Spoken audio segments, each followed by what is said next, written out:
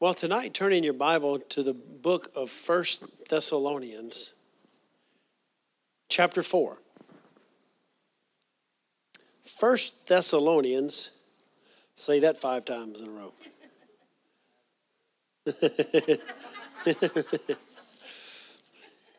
I think anyone would.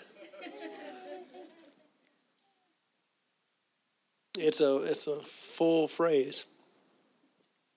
1 Thessalonians chapter 4. And let's pray. Father, we thank you for your word tonight. We thank you, Lord, that your word falls on, not on deaf ears, but, Lord, on ripe ears that are ready to hear. And we thank you right now that as we hear your word, that, Lord, will be changed. Never the same. In Jesus' mighty name. Amen. Say this with me. I'm a doer of the word of God. Amen. 1 Thessalonians 4 and verse 12 says this, that you may walk honestly toward them that are without. That means those that are without, that are unsaved. You know we need to walk wisely, don't we? Not foolishly. He says, you may walk honestly toward them that are without, and that you may have lack of nothing. But I would not have you to be ignorant, brethren, concerning them which are asleep. Now, these are the believers that have died in Jesus. He says that you sorrow not, even as others which have no hope. And I'm not here to just get into a word-by-word discussion on this phrase right here, but, you know, the Bible says that we sorrow not, even as others. Now, it does not say that you don't sorrow. You know, if you go to a funeral and don't cry, that's not being unspiritual, that's unnatural. It's natural to cry. But what he's saying is we don't have a situation where we don't have hope, like others that have no hope. Those that are lost without Christ, they have no hope. But we are not those that have no hope. We know that this is not the end. And so he says that you sorrow not, even as others which have no hope. For if we believe that Jesus died and rose again, even so them also which sleep in Jesus will God bring with him. For this we say unto you by the word of the Lord. Now I love that. It's not just our thoughts, not our opinion. It's by the word of the Lord. That we which are alive and remain unto the coming of the Lord shall not prevent or stop or hinder them which are asleep. Or actually, another way of saying that is go before. For the Lord himself shall descend from heaven with a shout, with the voice of the archangel. I like what Jesse Duplantis says. He said the Lord's going to come back. He's going to shout so loud, it's going to wake up your dead grandma. He's going to descend from heaven with a shout, with the voice of the archangel and with the trump of God, and the dead in Christ shall rise first. Then we which are alive and remain shall be caught up together with them in the clouds to meet the Lord in the air, and so shall we ever be with the Lord. Wherefore comfort one another with these words. This, what we're talking about right here, is the rapture, what we call the rapture of the church. The word rapture just means caught up and caught away. We see that there's actually 7 different raptures in the church. And so several have happened already, and this is the next one. And we need to understand the rapture of the church. Some people say, well, you know, the Bible doesn't have the word rapture. Well, that's true. But neither is the word Bible in the Bible. You know, Paul never said, okay, Timothy, bring your Bible with you. They did say bring the parchments. But we need to understand the rapture of the church to be settled in what we believe about it. Because then we're able also to help one another and help others.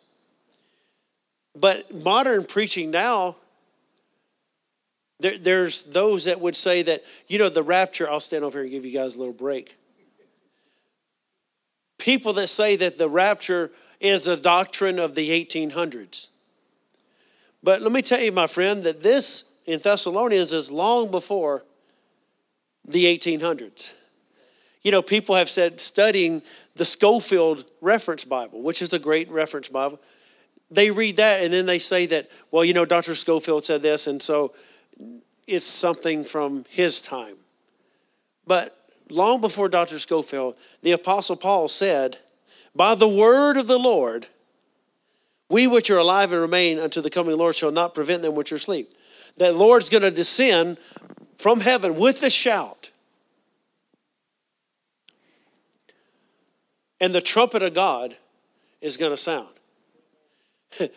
I heard one, he's actually a musician and he's a trumpet player. And he says, not even in the Bible that it says that Gabriel is going to come back and play the trumpet. It said the trumpet of God. He said God's got his own stash of trumpets. I mean, when God sounds, everyone's going to know that sound. Every believer is going to hear that. And so this is actually what we call the hope of the church. This is the hope of the church. I want you to look over in 2 Peter chapter 3.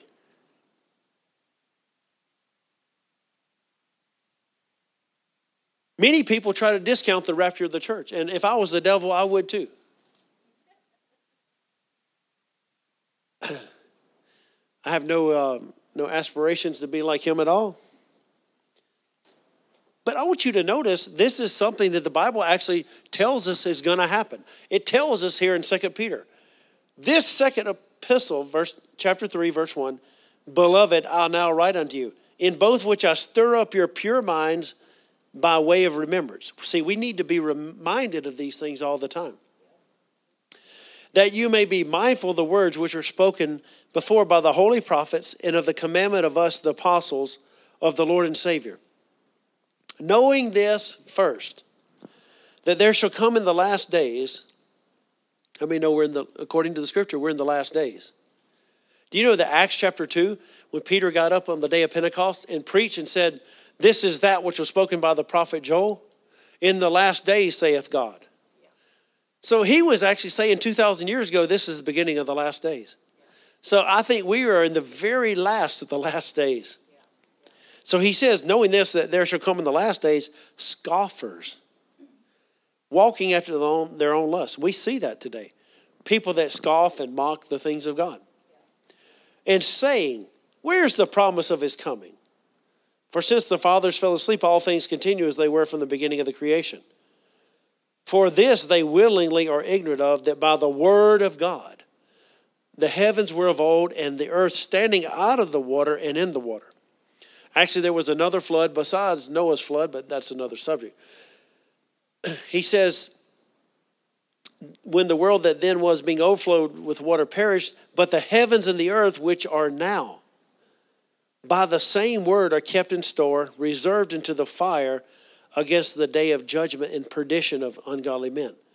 But, beloved, be not ignorant of this one thing, that one day is with the Lord is 1,000 years, and 1,000 years is one day. The Lord is not slack concerning his promise, as some men count slackness, but is long-suffering to usward, not willing that any should perish, but that all should come to repentance.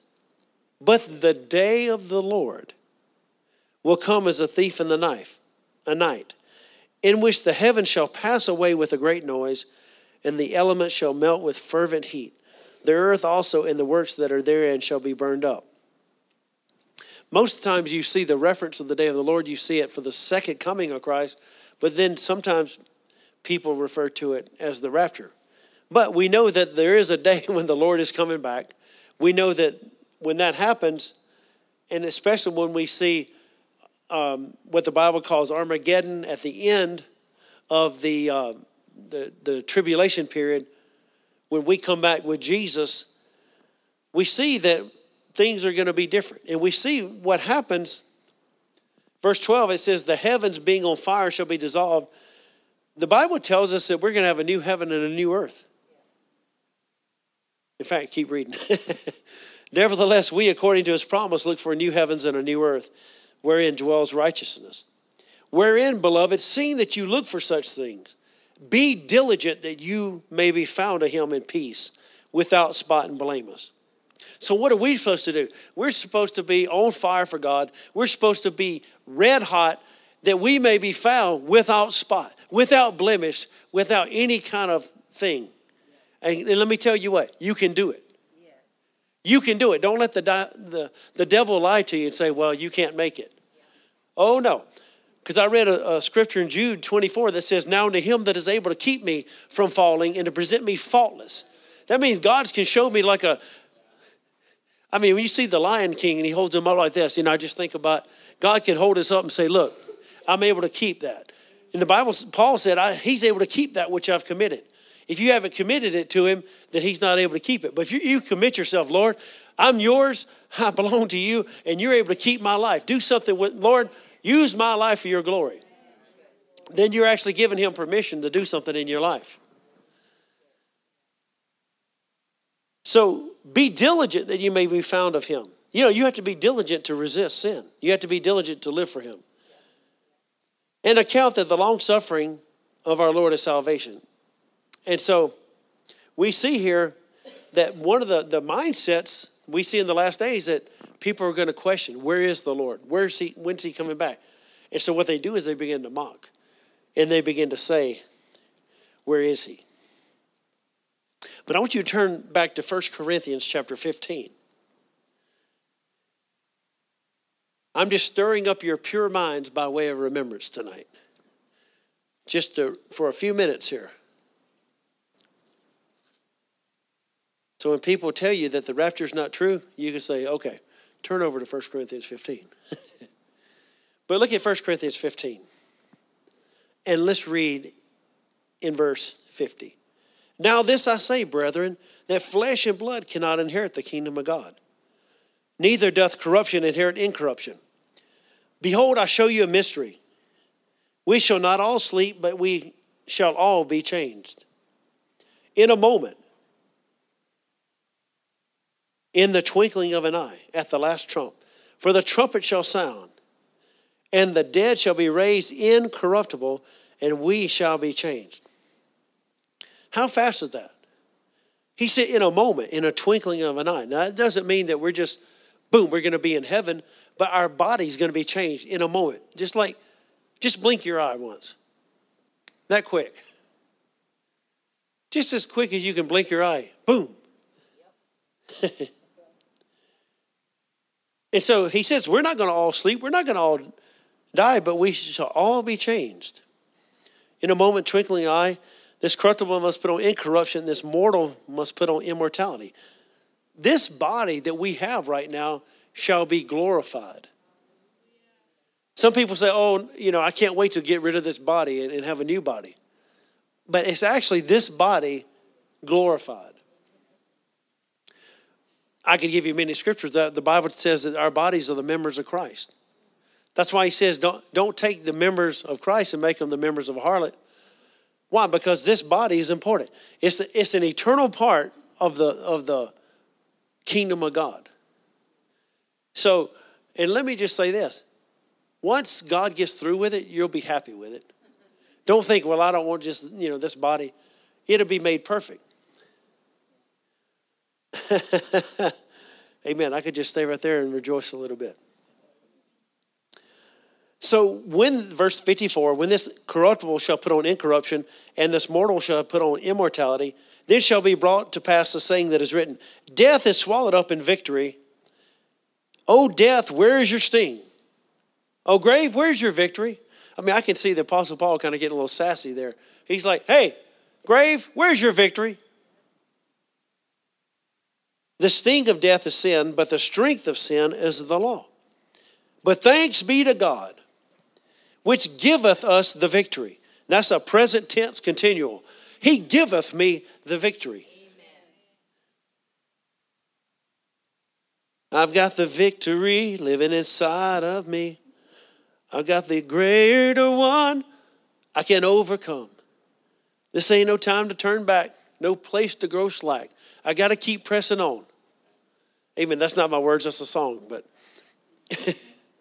I've got the victory. Why? Thanks be to God, which gives me the victory through our Lord Jesus Christ.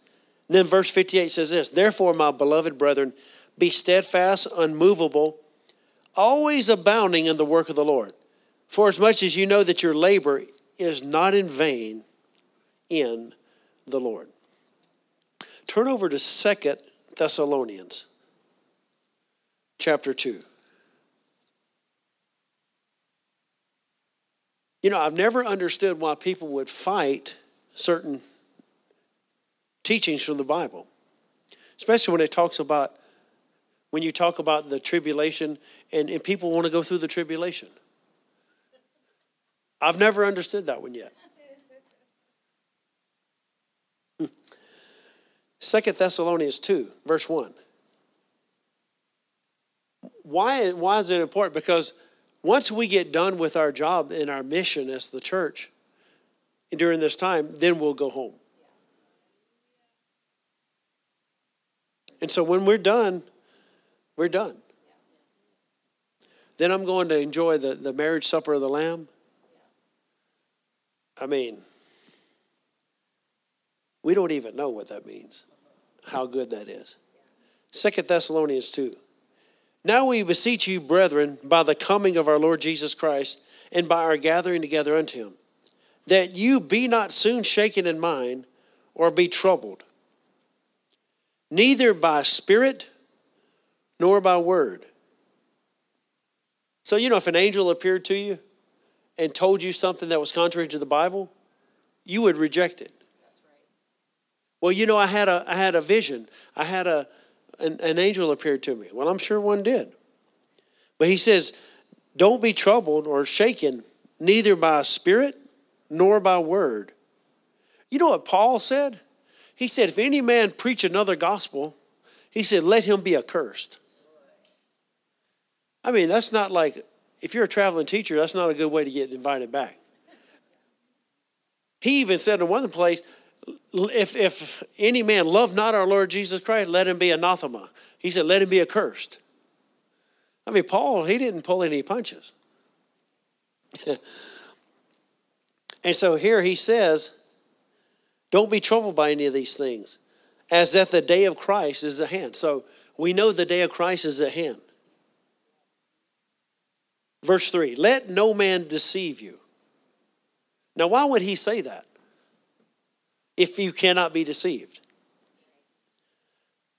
Let no man deceive you by any means, for that day, what's he talking about? The day of Christ, the day when of the Lord, the day when Jesus returns. Let no man deceive you by any means, for that day shall not come, except there come a falling away first. And that man of sin shall be revealed, the son of perdition, who opposes and exalts himself above all that is called God or that is worshiped. So we know this is the Antichrist. You know, the Bible tells us there's an Antichrist spirit in the world today. But there actually is a literal man that I believe is alive today that will be the Antichrist. He's called the son of perdition.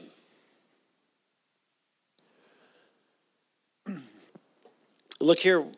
Look what he says here, though, in verse 3. I just want to bring this out. He says that this man in that day actually shall not come except there come a falling away first. Now, you can look at that twofold, because I always used to hear people preach it like this about the apostate church and how that people would fall away from the Lord. Now, we know that's happening. We know it's going to happen.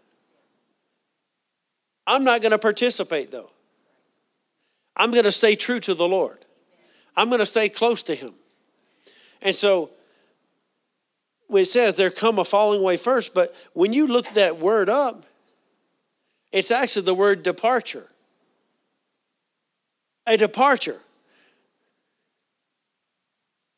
It says that except there come a departure first. That day's not going to come except there come a departure. What is that departure? It's called the rapture of the church. And that man of sin be revealed. Look at verse 5. Remember you not that when I was yet with you, I told you these things? And now you know that what withholdeth, that he might be revealed in his time. So look at verse 6. And now you know what withholdeth. You know, another word for saying that is holds or holds back. What, there is something in the earth today that's holding the Antichrist back. Bless people's hearts. Some people think we're living in the tribulation. That we're living in the millennium right now. If we are, we're in trouble.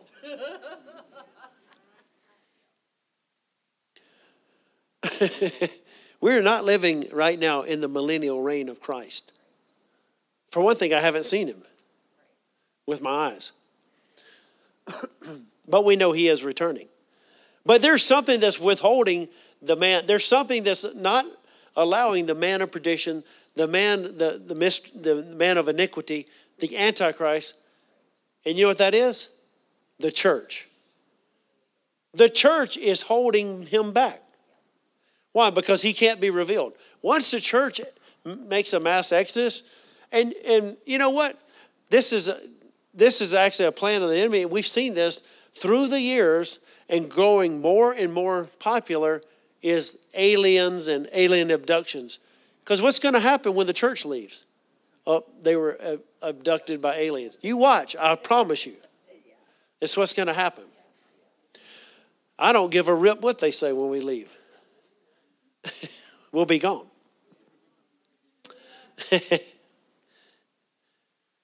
So here he says, the mystery of iniquity doth already work.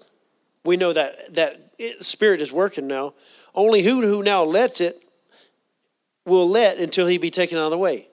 And then shall that wicked be revealed. So there he comes. He's going to come on the scene once the church is gone.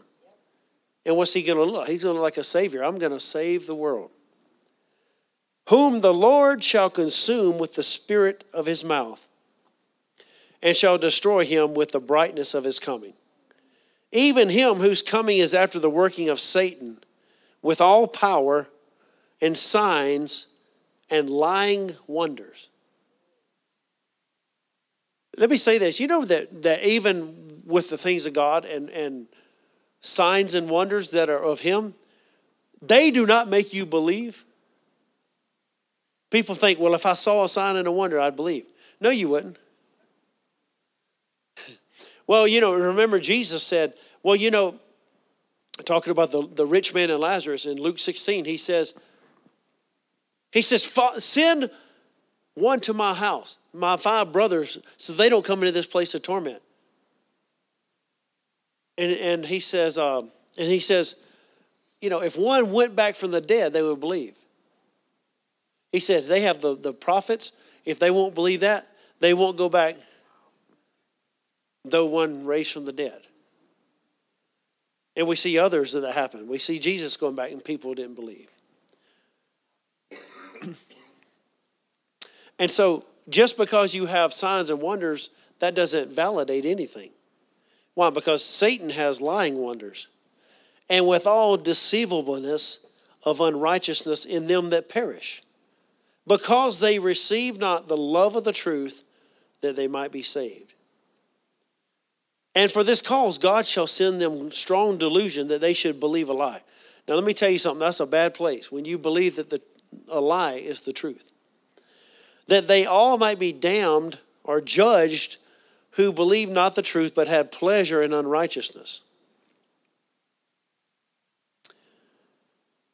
Verse 16 says this, now our Lord Jesus Christ himself and God, even our Father, which hath loved us and hath given us everlasting consolation and good hope through grace, comfort your hearts and establish you in every good word and work.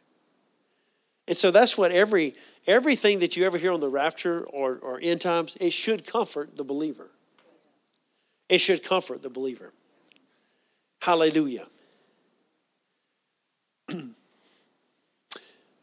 Over in the book of Acts, chapter 1, and I'm going to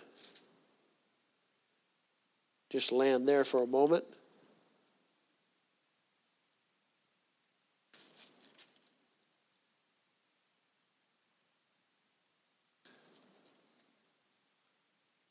The Bible says in the last days that people shall have a form of godliness, but deny the power thereof. If you're around somebody and they say they don't believe in the power of God, or I don't believe in signs and wonders, I don't believe in the Holy Ghost, then you need to make an exodus from them and say, bless you. I mean, don't even say God bless you. You might be partaker of their evil deeds, as the Bible says. Don't bid them Godspeed. You just have to make an exodus. But look what happened in the book of Acts, in chapter 1. So we said this, that the rapture of the church is not something that someone came up with in the 1800s. We see this all throughout the Bible. But look in Acts chapter 1. This, Jesus says, verse 8, but you shall receive power after that the Holy Ghost has come upon you, and you shall be witnesses unto me both in Jerusalem, in all Judea, and Samaria, and to the uttermost part of the earth. And when he had spoken these things, while they beheld, he was taken up, and a cloud received him out of their sight. I believe it was those cloud of witnesses that the Bible talks about in Hebrews. And while they looked, and one reason why we know that is because we see that when Jesus was raised from the dead, and we see that there was many saints that walked around. Can you imagine? Hey, guess who I ran into today? It was Moses. Hey, guess who I ran into Abraham on the street today? Yeah, right. But many of them. That's why Jesus had to say, Lazarus, come forth. Because if he didn't, everybody would have come forth. And when he spoke these things, they beheld a cloud received him out of their sight. And while they looked steadfastly toward heaven as he went up, behold, two men stood by them in white apparel, which also said, you men of Galilee, why stand you gazing into heaven? This same Jesus, which is taken up from you into heaven, shall so come in like manner as you have seen him go into heaven. So just like he was taken up, guess what? He's coming back, and he's going to come and take us with him. And the Bible says, so shall we ever be with the Lord. So just like Jesus came back, he's coming back again, and he's going up in the cloud, but we're going to go with him. Hallelujah.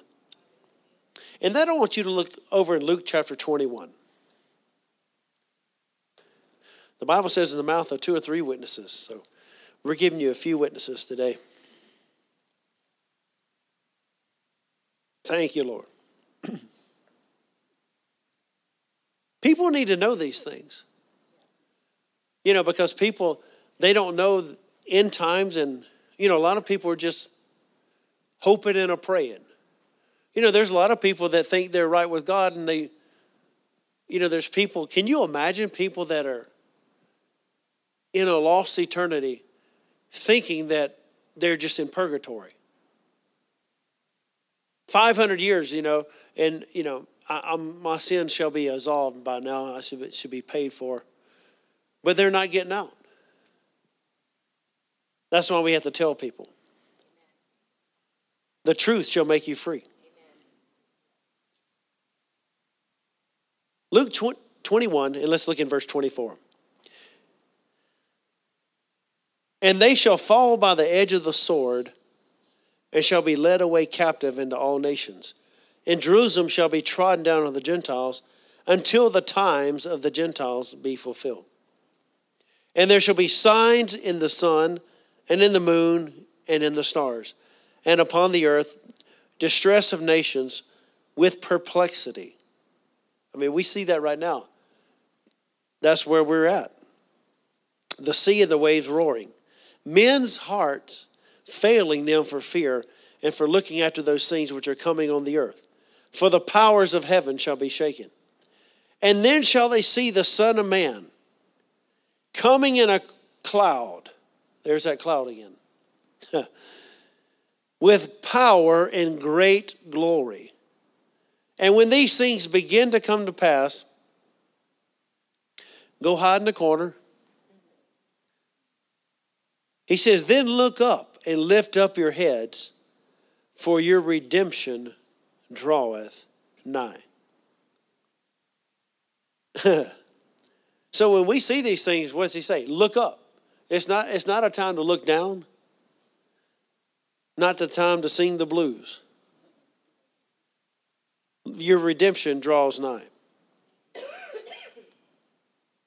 He goes on in verse 34. He says, take heed to yourselves, lest at any time your hearts be overcharged with surfeiting and drunkenness and cares of this life, so that that day come upon you unaware. For as a snare shall it come on all them that dwell on the face of the whole earth. Watch, therefore, and pray always, that you may be accounted worthy to escape all these things that shall come to pass and to stand before the Son of Man. And so, as we said, any teaching that you hear on the rapture should always comfort you. Now, I believe that there should be a good, healthy, whole fear of God that we have as well. That when you hear these things, you think, man, I don't want to be one that's left behind. I don't want to be one who's not right with him. You know, the Bible talks about, what's that, in Matthew 25, about the parable of the 10 virgins. When we think of virgin, what do we think? Pure. You could think of them as the church. It didn't say they were impure or anything like that. 10 virgins, but it said 5 were wise, 5 were foolish. When you read that whole passage, the thing about a parable is this, different from like an allegory or any kind of teaching. There's one central truth that's being brought out, and it's this. Those that were ready went in. So what does that mean? We have to be ready. That means our garments are spotless. It means we're ready. We're ready to go. When we hear the trumpet sound, we're not going to be getting ready. You ever hear somebody say, are you ready? Almost. That means you're not ready.